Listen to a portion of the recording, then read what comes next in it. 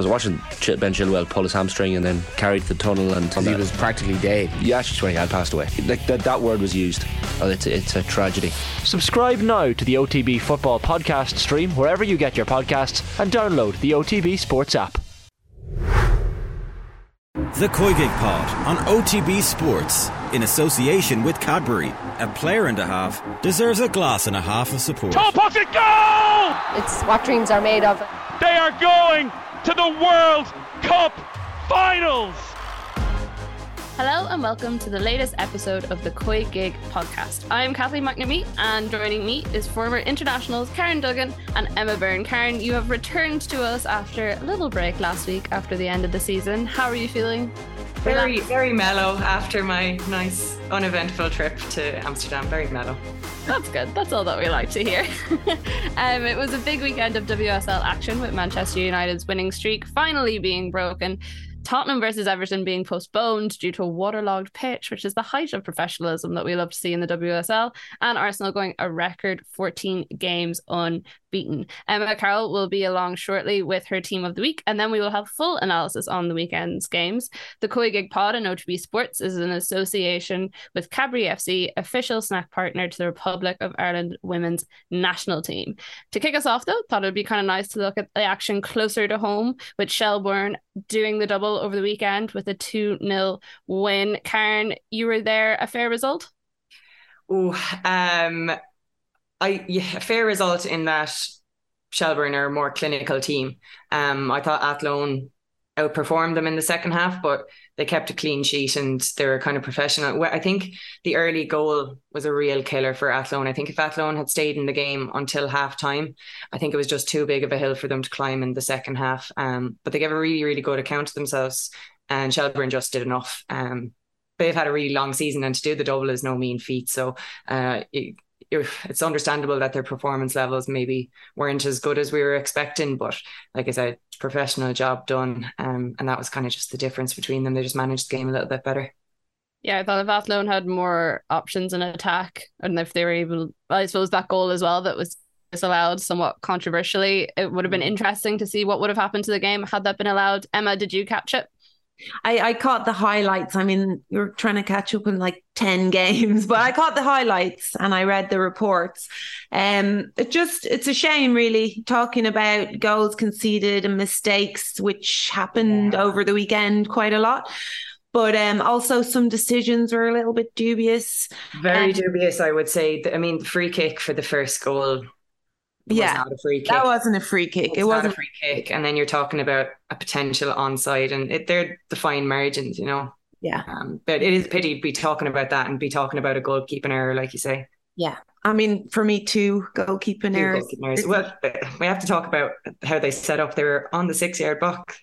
That's exactly what I was thinking. I was looking, and the free kick is like a good, 35 yards out. Easily.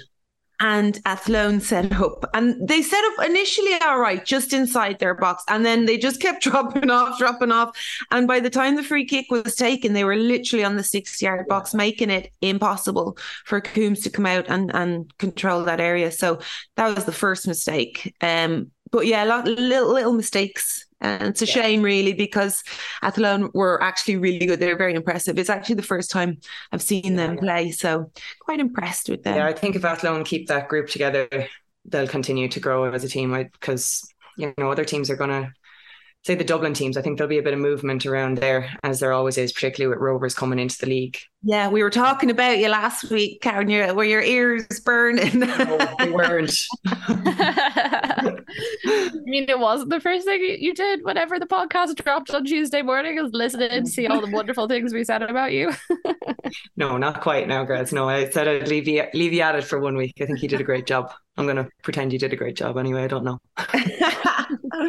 Well, we won't put you on the spot. We'll move on from that point. Move on. What is the likelihood of Athlone being able to keep that team together? Because obviously when a team performs that well over a season, other people are going to come look at them. If players want to go to Dublin, whether it's for work or college or something, and other bigger teams come calling, it must be tempting enough to move away, even some of the bigger teams out west. I think they're lucky in that they have a lot of girls who are kind of Midlands based, and they're kind of good centre point for people.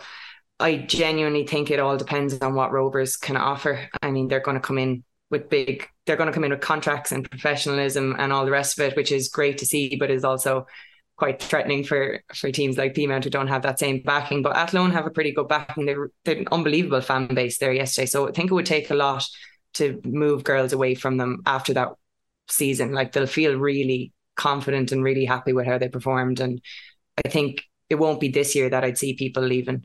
I think they'd like to see if they can progress and continue to break into the top 3 spots, we'll say. Yeah, and they seem to have built a great atmosphere in the club, just in terms of like the support, and there's a real unit going on there. You know, it's not like 1 or 2 people who are pulling them through. It very much seems like a team effort. The other thing we have to mention for this week is obviously it is a international break. Team are off to sunny Marbs to get a little bit of training in. And then we also have the match against Morocco at the end, well, on the 14th, so it's next Monday, I think, it's unfortunate in the fact that it is far away, and also it's behind closed doors, so no fans will be able to get in and see it. What will Vera Pauw be looking to learn from the squad for this international break? Is this more settle everyone down after qualifying for the World Cup and start like refocusing attention, or is it an opportunity for some players to start chipping away at her very solid starting team and say, hey, I want to go to Australia next year? Well, first of all, we could go. I mean, there's nothing stopping us. We can report from the sidelines. I believe there's a fence around the pitch that is not too much security around there. No, I think that Vera will be looking at this. Yeah, will be come down again from qualifying, but I do think it's time to start trying to play football going into the World Cup. You know, everybody has spoken about how, yes, it was brilliant to get there, but they're going to have to be able to build up from the back. They're going to have to be able to play. They're going to have to be able to keep the ball. And I think this starts now. And I think that's, you know, playing against Morocco, they should be able to do that. However, I did say that when they played against the Philippines and they didn't manage to do that. So I'm hoping that this is the start of it. And this is where they start working on that, building through the thirds and getting results, because they still have to, you know, keep that momentum going and still build that confidence. And I think it's going to be hard for them to get up for this camp just after the high of the last one. So it's kind of good that they're getting it not over and done with, but kind of over and done with in a way in November, rather than waiting for next year. Because like you say, you want the momentum high from the get-go of next year. And it is an opportunity for some people. I mean, in particular, Erin McLaughlin getting her first call up. I was obviously delighted to see that. She plays with us and she's quality. So the more experience she gets, the better. I think she's potentially going to put her name in the hat, which is huge, obviously. And yeah, I was going to ask you to tell us a bit more about her, because obviously you play alongside her. What earned her that call up? Oh, she's just quality. Like, beyond her years, her balance on the ball, and she's willing to take players on, and just kind of a different kind of aspect to midfield. She works really hard as well. She kind of, you know, I'm not going to compare her to Denise, but like, she is that kind of player. She can do box to box and she can score goals. So yeah, and she can play on the wing as well. She's really, really versatile. So I just think it's good to have more attacking options. I think we're fairly stacked in defence, but when we need to change games, it's good to have more people like her in the squad. People who are confident on the ball, particularly now that maybe Ellen Malloy, obviously, and Jessu aren't in the mix. I think she can kind of fill that gap that they're leaving. So do you guys think there's no harm in the fact that this is a camp that's maybe a bit more under the radar? I know, like, whenever the World Cup draw was announced, the FAI were quite open in the fact that they hadn't really planned for anyone for this international window, and they were kind of going around and being like, does anyone want to play? So that we have a game for this. Do you think it's not the worst thing in the world to suppose give the squad to ground themselves? And I especially maybe in the context of the way everything ended with the qualification and all the controversy and how much I suppose there wasn't really any time for the squad to kind of come together and just like process everything, because it was all go straight off the bat between qualifying and also everyone talking about them. Yeah, I mean, I don't think it's a bad thing. And personally, I would, if I were in that squad, I would appreciate this kind of meetup. Plus, it's in the sun, so it's a little bit of a treat as well. But yeah, I do think it's a good idea because I think it's time to try these new players, give them a chance. As well as try to work on what you are expecting your team to do next year in the World Cup. And that's the best way to do it. And perhaps the next game, definitely want to see a game in Tallaght again. So, the supporters can go and appreciate, the fact that they've qualified. I think the girls deserve that. They just, because we haven't heard much from them because of that. They haven't been allowed to. Yeah, which I think is such a big shame, by the way, because there's been text congratulations and, we're in a group, me and Karen, and we send our congratulations, but we haven't really had a chance to applaud them or appreciate them. And the only way to do that is a game in Tallaght. But this particular game, I think, is a good idea because they're going to be away in Spain. It's just the first time they've got together since then. Things need to settle down a bit within the team as well.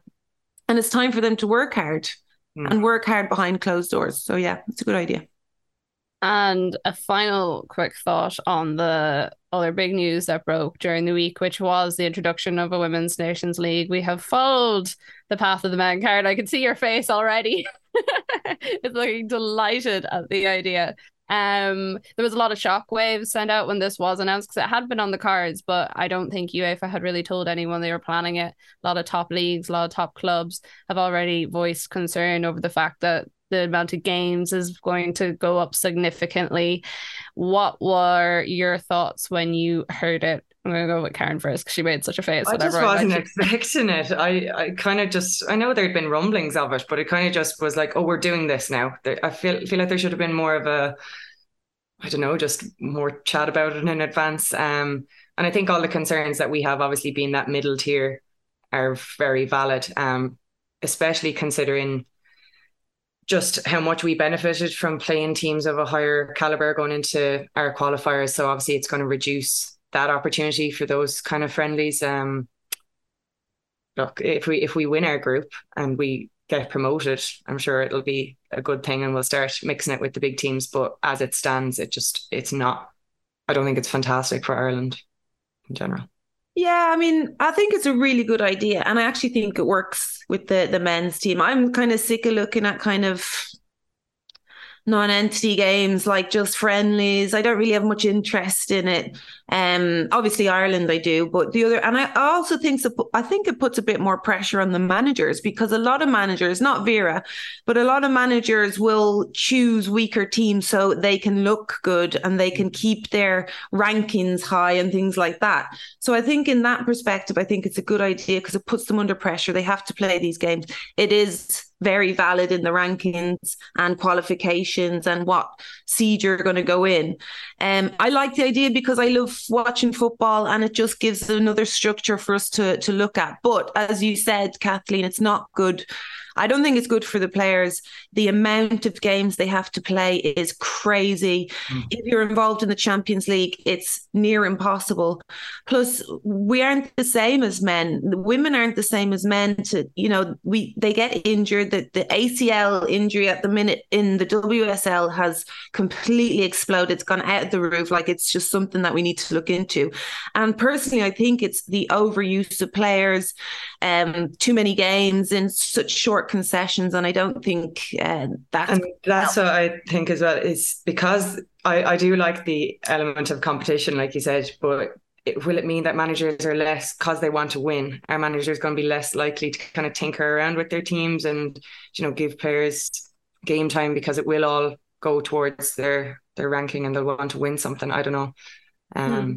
Yeah, I think the biggest concern is the number of games, like you say, and the potential threat to clubs. Clubs won't be happy. I mean, they're paying their wages. Well, we have no choice now because it's been decided and we're just going to have to go along with it. But we will see how it all goes out. And Emma, you mentioned ACLs. We will have a special episode next week talking about ACLs and just generally giving a bit of insight from people much smarter than the three of us about what actually happens when all these ACL injuries are occurring. Coming up next on the show, we have the wonderful Emma Carroll with her latest team of the week. But before then, we wanted to remind you of the competition we are still running. Still have lots of money to give away. Thanks to our partners at Cadbury, we're we're supporting Irish women's grassroots football and giving away all the net profits from our most recent Cadbury Roadshow in Vicar Street. We're giving you the opportunity to win €1,000 worth of equipment for your local grassroots adult club. For your club to be in with the chance to win, contact us with your club details and contact information at thecoygigpod@offtheball.com. Terms and conditions apply. Head over to otvsports.com for more.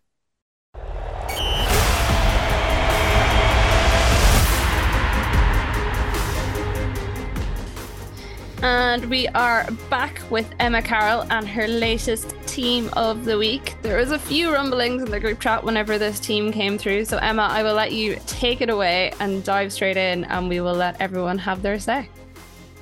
It's fairly attack heavy this week, let's be honest. Zinsberger in goal, McCabe, Catley, Bright and Esme Morgan at the back. Wrighton, Mannon, James, and then a front three of Hemp, Kerr and Dan Carter. Very attacking. Emma Byrne, I'm going to go straight to you because I know you have a thing or two to say.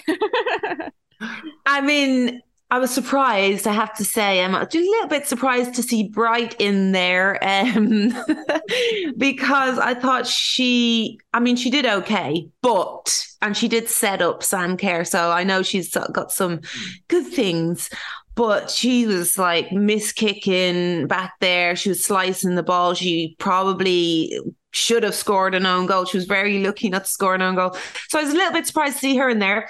And actually, I would have probably put Niamh Fahey in there because even though actually all of my players that I would have put in were on losing teams. I don't know what that says. But I thought Niamh Fahey was brilliant. Like, she was just rock solid. And actually, she got even better when she was getting more frustrated. You could see that she was getting really annoyed in the second half. Things you love to see. And she was just going in there like... Irish players getting frustrated are performing better. You'd never see it. So good. So yeah, Bright for me wouldn't have gone in there. But I do like Esme Morgan in there. I thought she's good. She's going to be a really good player, by the way. Yeah. Lauren James is ridiculous, by the way. Say, yeah. Ridiculous. She's just so talented. It's unreal. She's class. She's annoyingly talented. She doesn't even look like she's trying. Oh, yeah, exactly. She looks like she's walking around the pitch. Yeah. Karen, how did you feel as a United supporter when you saw her slide on her knees and kiss the Chelsea badge in front of the supporters? I wouldn't be into the badge kissing in general now, to be honest. That was a surprise. That surprised me a little bit, actually. You don't normally see players do that, do you? No, I don't think there's much need for it. Like, everybody who was watching was like, I can't believe I was like, she got carried away, leave her alone. She just got a bit carried away. But then I was like, you just don't do that. Yeah. She's kind of starting to become nailed on now. It's like every week it's like, okay, I'll fit her in somewhere. So she's midfield this week. None of the goalkeepers were that impressive this week. Why don't I put Lauren James in there? Tell you now, might happen. It's, I do love her. I would love to see her in another league, to be honest, because I think this league really suits her. But I'd love to see her where she has to work very hard. Like in the first half, didn't see much of her really because herself and Galton kind of cancelled each other out a little bit. But the second half, she was just incredible. I'd love to see her in the Spanish league, actually, to see how she get on, because the Spanish league is just full of talented players skillfully, but they don't work very hard. This is the problem with the Spanish players. And I'd like to see her in there where she's surrounded by all that talent to see, does she actually stand out? I do think she's quality, though. She's a very good player. Would she fit into a Barcelona team? Oh, this is a discussion. Actually, I was having this debate with a Barca player, actually, and she's very similar to Mariona Caldenti. Very, very similar player. But I actually think Mariona's better. I think she's a better player than her. So no, I don't think she would get her game. That's it. She wouldn't get her game for Barca. Probably going to get slated for that. The rest of the team, yeah, really good. Wrighton, I probably would have put Lisa Evans in there. I thought she was absolutely brilliant. Even though, again, bonkers game. What a game. Inside, crazy game. But every time she got the ball, something happened. Yeah. So I thought she was brilliant. But yeah, I thought Hemp really stepped up like for City this week. She just was relentless for them. Reading also just didn't defend her at any point, though. Like, she was very good, but she was also given acres of space consistently. Yeah. I mean, poor Manham is becoming the main woman, isn't she?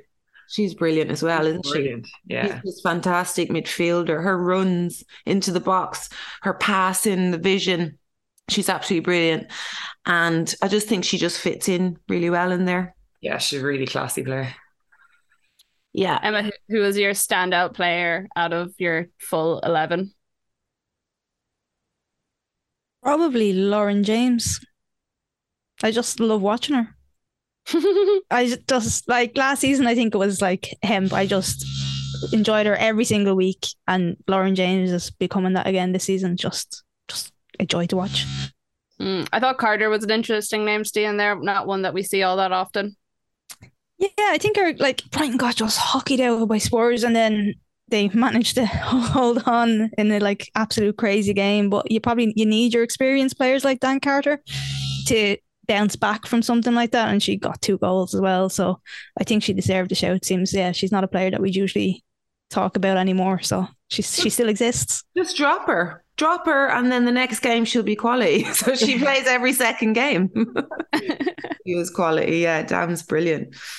Yeah. But yeah, good. Zinsberger keeping another clean sheet as well. She made 2 very good saves, and there was a weekend of calamities for a lot of keepers, wasn't it? So yeah, she did really well. Berger did very well as well. That save was very good. Mm-hmm. The deflection. So yeah.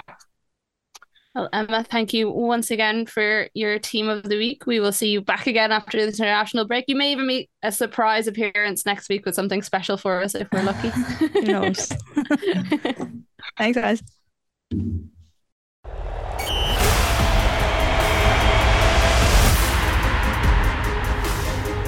Well, since we last talked, it was a pretty bonkers week in general, with managers leaving literally minutes after we finished recording last Monday. And after us saying that Hope Powell probably wasn't going to get fired, it was announced that she was leaving Brighton. And then they had an absolutely mental game this weekend, a 5-4 win against West Ham. And it wasn't the only crazy result of the weekend. Emma, you finally got your Chelsea Manchester United match that we've been talking about for weeks, and United did not stand up to the task. Karen is shaking her head very, very ruefully. I think we'll start with West Ham Brighton because it was just so mental. West Ham 4, Brighton 5. It was 3-1 to Brighton after just like 20 minutes. Say got 2 goals in 2 minutes for Brighton. But towards the end, it was one of those games where I was like, literally anything could happen, and I will not be surprised. What was it for? Is this losing your manager bounce for Brighton? Was it just one of those hectic games where everyone forgot that defence existed? It was an opposition goalkeeper calamities, unfortunately. Mm-hmm. I hate speaking about goalkeepers' mistakes, but unfortunately, that's exactly what we need to speak about. It was a shame because Hilliard came in, doesn't normally start for them, and you could see it. She doesn't have the experience, does she? And she completely messed up for 3. I'd say 3 of the goals anyway. First and the third in particular for the penalty. She just fumbled it. It's just hard to watch. It was hard to watch. It was hard. Exciting for us, but it was. And it's a shame because I actually feel really bad for Hope Powell, because imagine you as a manager or a coach leaving a team, and the next week them scoring 5 goals and winning. I mean, and it wasn't anything to do with Hope, I don't think. I just think Brighton got the look of the draw, mistakes. They capitalised on it. Dan Carter playing extremely well. She was dropped the week before. I think she was just, proving her point, basically. But they made huge mistakes at the back as well, Brighton. It was just one of those games. It was just craziness. Yeah, and I don't feel like it was a performance that really you think that Brighton are turning it all around. Not really, but I mean the idea of winning might change their attitude a little bit. They might put it. I mean, if you look at Reading, how they're going, they're only going backwards and they're going down, whereas Brighton might get together a little bit. That win might galvanise them a little bit. But in general, I can't see them, really improving as such. But they do have the players they have some players that can turn things around a little bit. So I'm hoping that is the turning point for them. But West Ham, just in the context of that, like, end of the table, those 3 points are going to be so important for Brighton going forward. I mean, Leicester bottom on 0, and then Liverpool, Reading 3, Brighton 6, West Ham 9. So the fact that they're doing that against a near rival will definitely serve them well later down. Huge. Yeah. I mean, West Ham were poor as well. If the game had gone on another 5-10 minutes, I do feel West Ham would have won, though. They scored a chance at the end to make it 5-1. I mean, Megan Walsh as well. We're talking about goalkeeping errors. Like, they just seem to lose their minds. There's something happened. Guy Fawkes has just come in and messed up all the goalkeepers, I'm afraid. West Ham won't be happy conceding 5 at home.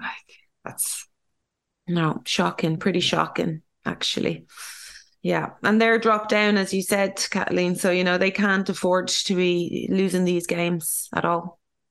No, and it's interesting to think about, like, where do Brighton go from here? Like, who will they get in to replace Hope Al? How do you steady that ship? Because at the moment it does just feel like hectic. No one really knows what they're doing, which is slightly different to what we said last week. Last week we said they all lost their heads and just looked a bit lethargic, whereas this week it just looked like everyone was kind of running around, didn't really know how they were set up or what they were supposed to be doing, and just taking the chances when they came.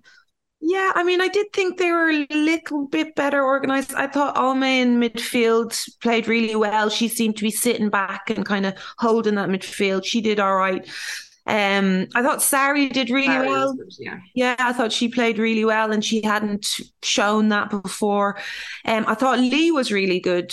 She has the quality, but she just never really got into the games prior. I thought she was quite good. So certain players have stepped up, but they can't make those mistakes at the back. They've, Kohlberg, Williams and Walsh, the 3, the goalkeeper and the 2 centre backs, they need to be safe. They need to be concrete. And they really weren't. They were the weakest probably unit of the team, unfortunately. And moving on to another team who lost their heads a little bit was Reading 0, Man City 3. Emma, I know you're good friends, so I don't want to say too much, but it wasn't a great match for Emma McCandy. She 2 own goals. You know what, though? She was doing so well. Sorry, I have to plug myself in here. The battery's left. She was doing so well. In the first half, I thought she had a great half, because obviously I'm watching her. And then it's just such bad luck, wasn't it? It was just such bad luck. I felt really bad for her. The first one wasn't so bad. She was stretching. She's left-footed.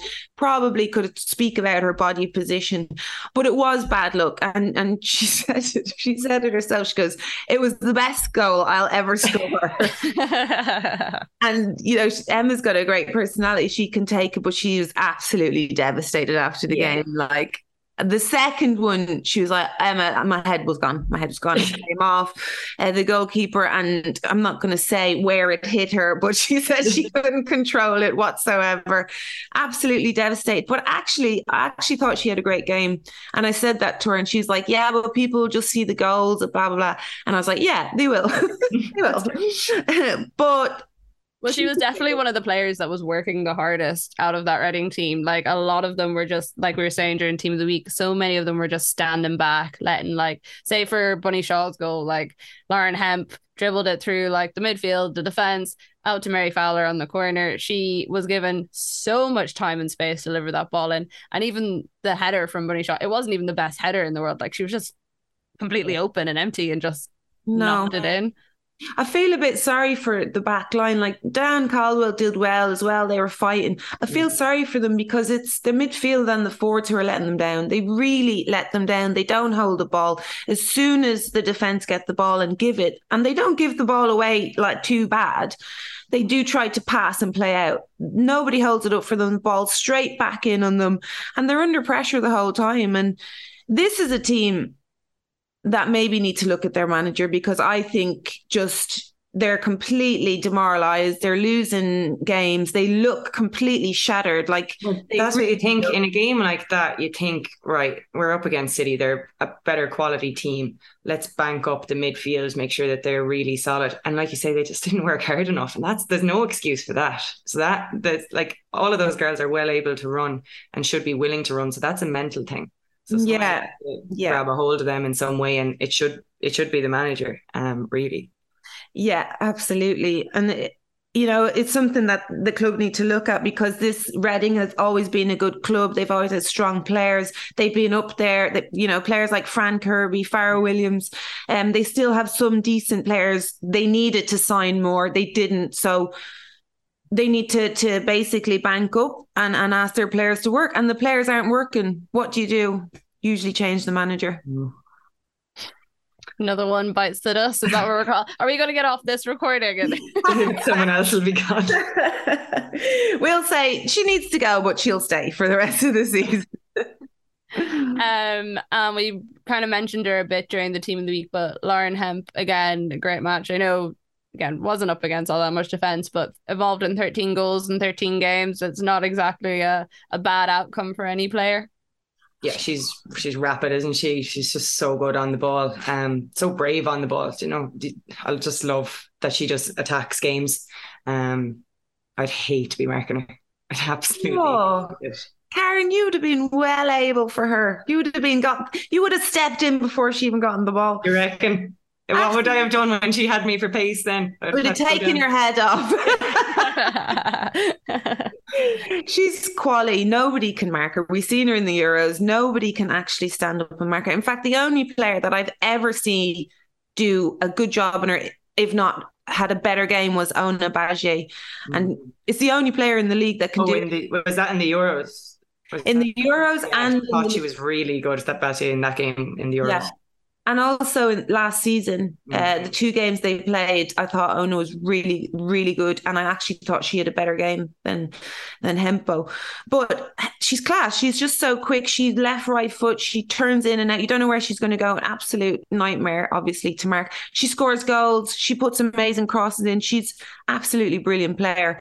The only problem with Hempo is when she's playing against a good player, there doesn't seem to be anything like a plan B. What do you do if this player is marking you well, is reading the game well? You need something else, and she does struggle with that a little bit. But of course, she'd be in your team every week. But I think she's going to get a serious amount of assists this year with Bunny Shaw in the box as that kind of target player. I think fantasy football dream. Yeah. But speaking of City, and we're speaking of Reading coming into this game, it should have been a game for Reading that they were motivated for. Looking at the team sheet from City, I mean, Gareth Taylor has changed his team so many times, which I will never understand, by the way. I'm just like an old school consistency. It's always been his MO though as well. Like, that's literally season after season, he just doesn't seem to be able to settle. And a lot of the time, because there's so many players coming in and out, that he actually just can't settle on a team. Yeah, but you have to get your basics. I mean, we've seen teams change around the league, but you always have the same goalkeeper. You all usually have the same back four, if not the same centre backs at least. And it just changes it all the time. Like, I know Ellie Roebuck, the goalkeeper, is having a bad time at the moment. Like, she can be way better. Obviously, her confidence levels are down, and then he changes her, which I think is. I mean, it depends on how she takes it. She could be like, right, I'm going to prove myself. Or she can be like, what do I do now? I don't feel good enough, whatever.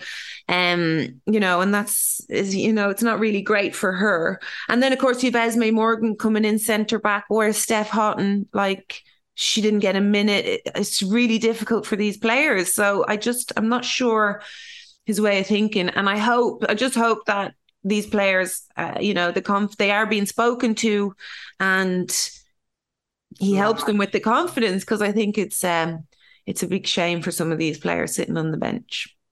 Well, I think Roebuck in particular is such an interesting case study, where you consider where she was like a year and a half ago. It was very much tipped to be England's starting goalkeeper. She got that injury that kept her out for a while. Since the time she's played for City since, she just seems to have lost a little bit of the spark, or as I say, maybe just seemed a little bit of the confidence.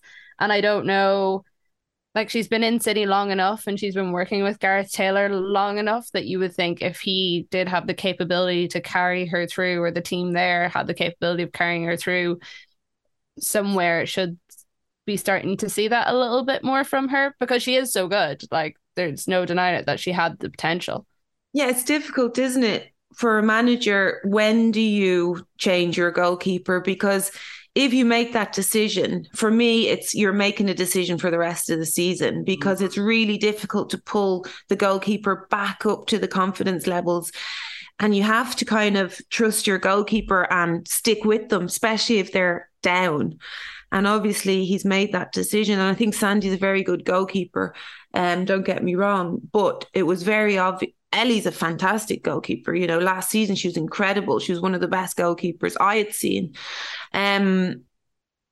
But she has dropped in form, and it is because she was out for such a long time with that calf injury, having come back from the Olympics, overplayed again, I think, no break, come straight back in to start the league, and the calf just kept getting worse and worse. So it's a real shame for her, because I feel like she couldn't help what happened, and it's from playing with England and coming back straight into playing for City. But that's up to the goalkeeping coach. It's not even up to Taylor, because usually the managers don't really bother with us goalkeepers. They leave it to the goalkeeping coach. So the pressure's on him to get her back up there. And to turn our attentions to the top of the league table, words I love to say whenever it's coming to Arsenal. Leicester 0, Arsenal 4. I mean, another record broken for Arsenal this season. They weren't all that happy after conceding, so I'd say they'll be pretty happy that this one has been maintained. Not all that unsurprising considering who they were playing, and unfortunate for Willie Kirk coming in. Obviously, Lydia Bedford left on Thursday, and then him, as he was director of women's and girls football, came in as acting manager. He said it himself, he's like, that's not the ideal way to start your term. So I don't think anyone really expected anything from them. And I'd say he's happy enough that he has his international break now to kind of settle the stalls a little bit. Yeah, no, it was the worst team you could have played. He said themselves they're Arsenal are the best team in Europe at the moment, and hard to argue with it. I think when they got the 2 early goals, they were just in cruise control. If they wanted to step it up, they could have made all the subs that they needed. Routine win for Arsenal. Mm-hmm. Yeah, a lovely little goal from Steph Catley, someone that we have talked about quite a lot on the podcast the last couple of weeks. Yeah, straight from a corner. What do we think of that? Nice little Olympico. I mean, you have to look at the goalkeeper again, straight from a corner, don't you? That was the first thing I thought when I saw it go in. I was like, I was going to have things to say about this goalkeeper. Always you have to look at the goalkeeper in those instances. But the thing is, there's pressure on Lavelle, because she was getting, you know, kind of squashed in there. The initial movement from Blackstenius, Lavelle went forward. When that's the killer, as soon as you make that tiny little step forward, it's very difficult to go back. But great corner, wasn't it? Absolutely great corner. So we'll give her dues. But Arsenal for herself, she was just kind of like, "Whoop, I can't believe I did that." Yeah, she was like, "Did it go in?" Yeah. Arsenal just look great, don't they? In fact, they're the only really team. It's funny because I had switched from watching El Clasico, the Barca Femení against Real Madrid, straight into the WSL, and I'm thinking, whoa, the difference. It's a big difference, like the style of play. You know, the Spanish, they love to play, keep the ball, very, very much Barca style. And Arsenal are the only team that I can see that play like through the thirds, play really lovely football, build up. They have their system, their method of play. And I just think they're such a joy to watch. And even Katie back there, it was lovely to watch those balls that she was playing through for Callum Ford, and just lovely balls into those areas. Really, really nice, even if she doesn't get forward, which is what we do want to see. I thought she did a great game at left back. So, yeah, she definitely would have been in Team of the Week for me. I think interesting as well, this Arsenal team, in opening 6 games, they've had 10 different scorers. They're not reliant on any one person in the team. It seems to be very much spread out, which is something that they have struggled with in previous seasons. You know, you're looking at the likes of, say, Medema, and she's scoring everything, which is fine. No one's going to complain about it, but I think having that versatility and variety is really important, especially when you're looking at wanting to go to the latter stages of the Champions League, FA Cup, and the league itself. Mm-hmm. I think so. I think that's where Chelsea just pipped them previously. They just seem to have a little bit more firepower, but I think like the goals are coming from everywhere for Arsenal at the moment, and Banham has been unbelievable. Mead's assist for Ford's goal was cracking as well. Ford works so hard. She'd be a nightmare to mark. Yeah, they're just. If you think about any other team who lost two huge players, as in Vivian Miedema and Kim Little, they fall apart a little bit, but just nothing phases them. I mean, Jordan Nobbs is a great player. We spoke about her a couple of weeks ago. Why are you still at Arsenal if you're not playing? Yeah. And this is why, because if something does happen, someone gets injured, she's straight in there, and it looks like she's been playing all season, to be quite honest. It'd be interesting to see, because Arsenal do this as well. They do really well in spells, and then they mess up after a break, after an international break, or after a Christmas break. So they need to be consistent and be hungry, like every single game, looking for those points. Yeah, especially with Chelsea now hot on their heels again. Yeah, and they have, I think their next game is against United, which will be interesting considering the result against them at the weekend. And then they're into a fairly okay run. I think it's like Everton, which could be a tricky one, to all things depending, Aston Villa, and then they'll have Chelsea on the 15th of January. So that'll probably be the big one, depending on how the others go, that they'll be looking forward to. Speaking of Chelsea, Emma, we have questioned for weeks now how United would do when they came across a big team, and they did exactly what they've done every season, which is crumble, sadly. Mistakes. I was really surprised to see the amount of mistakes from both teams, to be honest. But United, they can't afford, they're not the team that can make the mistakes and then get themselves back together. No, they did crumble. I mean, I felt a bit sorry for Millie Turner because I thought she'd had a decent game. Yeah, it was a poor mistake though. But it's a bad mistake. Like, you don't see many of them anymore. And I just thought, I spoke about the two midfields really not playing through the thirds. Chelsea do have a better midfield, and they actually are trying to play through midfield a little bit more. But at the end of the day, they're getting their goals come from. Yeah, they're skipping. They're just playing over the top, and it works for them, But I just thought the big players from Chelsea, which happened last season as well, stand up and are accounted for, whereas the big players for United didn't really do that. I thought Russo did really well. She might have been in my team of the week. I thought she was excellent. Yeah, she actually gave Bright a bit of a run around. I thought she exposed her for pace a good bit. I would have told Russo, get on Bright, just put pressure on her the whole game, because for me, Bright, who was in team of the week, didn't have a good game at all. She looked very, very shaky. She looked shaky. No, Russo did very well considering it's her first game back as well. But yeah, I was disappointed they probably had to sub her off after 75, just after the goal. Maybe she could have gotten another chance. Like, she took the goal really well. Again, that was a mistake though, Chelsea mistake. I know. Away in a dangerous area. Mistakes, just silly mistakes, and from experienced players as well. But Mark would have been told she'd get 75 minutes first game back. This is another thing that wouldn't have happened in our day, Karen. There's no such thing as 75 minutes. You play, if you're playing well, you stay on. But coming back from injury, of course, her time would have been limited. And of course, Galton as well, who I'd love to see step up in these big games, didn't really. But again, she was quite busy with Lauren James. But also, speaking about Lauren James, I thought they did really well to keep her quiet in the first half. And I think Hayley Ladd did really in it in the first half. Possession-wise, I think it was pretty even. It's just Chelsea were just so much more aggressive in the final third than United. Just more clinical. Yeah, I didn't see any passage of play where either team cut through them apart. Yeah, I think United missed Garcia as well. Oh yeah, big time. That was unfortunate. They were missing Ona Bajé and Garcia. That's been their main kind of threat from the start of the season. That's the link up that I love watching the most on that United team, is that right hand side. But yeah, so they definitely missed that. Yeah, it was such a shame because Lucia did her hamstring, not too bad, but did her hamstring in the pre-match warm-up. So there wasn't even chance to work on it, bring Paris in. She came in at the last minute, who didn't do too badly either.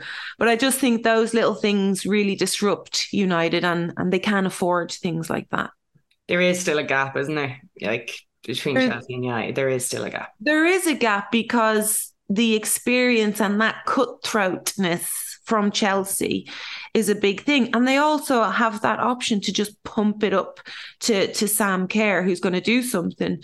Whereas, and Russo can be that player, but United are trying to play. They don't really have that swag about them that they're just going to like pump it up and hopefully they get a goal, because they want to try and play. Whereas Chelsea are like, right, we know how to win it and we're going to do it dirty. This is what we're good at. Yeah. So what will Mark Skinner and United be looking to change ahead of the Arsenal game? Because that's obviously going to be a pretty important one. I mean, it's funny the way things change. They were top of the table, unbeaten, and all of a sudden they're in third. I know Chelsea have a game in hand, which, if they won that, they would put them both on 18 points. But it just shows how quickly things can change in the WSL with such a few amount of games. Every single one is really, really important. Yeah, I think they need to acknowledge that Arsenal are a better team and probably play to stop Arsenal as opposed to try and impose in their own game on it. I mean, they're doing really well doing in attack against the teams that they should be beating and are better than now. But Arsenal are too good to just go out and play against. So I think they need to kind of, the mistakes obviously are need to be cut out, but not even put themselves in the position to make those mistakes. I mean, don't overplay it out from the back. Chelsea's press was good now, to be fair, but again, just it was too easy for them. Yeah. I mean, the one thing they can look at is the weak points in Arsenal are the fullbacks. As much as I love Katie, she's a fantastic player. She's not a left back, and if she comes up against a top attacking player like Lucia Garcia and Ona, who will be back at that time, I think she'll be pinned back and she won't be able to go forward. That's going to create problems for Arsenal. As well, down the right hand side, then Galton can be very dangerous. It just depends if they're brave enough to push those players high enough. And of course, midfield are going to be sitting back defending. Just as we were talking here, some news has just come out in the last while. Lauren Hemp and Jordan Nobbs are out of the England camp with minor injuries. So I hope we haven't cursed either player by talking about how well they have playing, or Jordan in particular. I think especially for Arsenal's sake, hopefully she is not out for the long term, because I feel like they do need her at the moment. Final game that actually happened over the weekend did see another loss for Liverpool. They lost 1-0 to Aston Villa, and then we also had Tottenham and Everton postponed because of a waterlogged pitch, which is not what we want to see in a league of this quality. As Meg Finnegan said on Twitter, I think she said like professionalism and like the emoji with the long nose, the Pinocchio. And Izzy Christensen was also giving off about it, that she was very disappointed about it. It doesn't bode well for women's football wanting to be elite visible with fan bases growing by the week. Especially, I mean, Spurs Everton being cancelled 2 hours before the match kicks off. It's not exactly helpful to fans or anyone who would probably mid their way there already. But yeah, there isn't really too much more you can say about that, apart from you would hope that the league would put some more things in place. And this is probably the danger of playing at pitches that are from the fourth tier in English football rather than, something a little bit higher up. I'd like to know what they did to prepare for that game. I mean, in the Hive, the groundsman, what they did differently to prepare on the Friday night than the Saturday night, because a game went ahead there yesterday. So after there was training and things like that. So I'd like to know how they prepare. Do they prepare the same way if there is a man's game than a women's game, if they prepare the exact same? Because games don't get called off at the Hive. It doesn't happen. So, I mean, I haven't heard of that in such a long time. And it's a great stadium. It's a great pitch. They really look after it. So I'd like to know if they did. It doesn't happen in our league even, and we're not professional. There's absolutely no excuse for it not happening. Yeah. Yeah. It's kind of, it wasn't called off, but we saw kind of similar enough poor pitch at Crawley Town for the Chelsea and Brighton game a couple of weeks ago as well. So it was kind of interesting that it is creeping in a little bit, maybe this consistently, because after everything that happened during the summer, England winning the Euros, everyone pushing the WSL for the league that it is, you would think that this is the sort of publicity that no one wants on their hands. Or at least make sure you give the opposition time, like the fans traveling down. I think that is the biggest thing. I mean, it happens. It can happen, waterlogged pitches, but if there's a game there on the Saturday, maybe they have to do extra stuff, work a little bit extra to make sure it's okay for the Sunday. Well, guys, thank you very much once again. We will be, even though it is an international break, we will be back next week with a podcast where we will be doing an ACL special, talking to some people who work in the field of studying and understanding why these injuries actually happen, and particularly why they are so high within women's footballers. And any updates out of the Ireland camp, we will also be bringing those to you. Thank you all very much, and we will chat to you next week. The Koigig Pod on OTB Sports, in association with Cadbury. A player and a half deserves a glass and a half of support.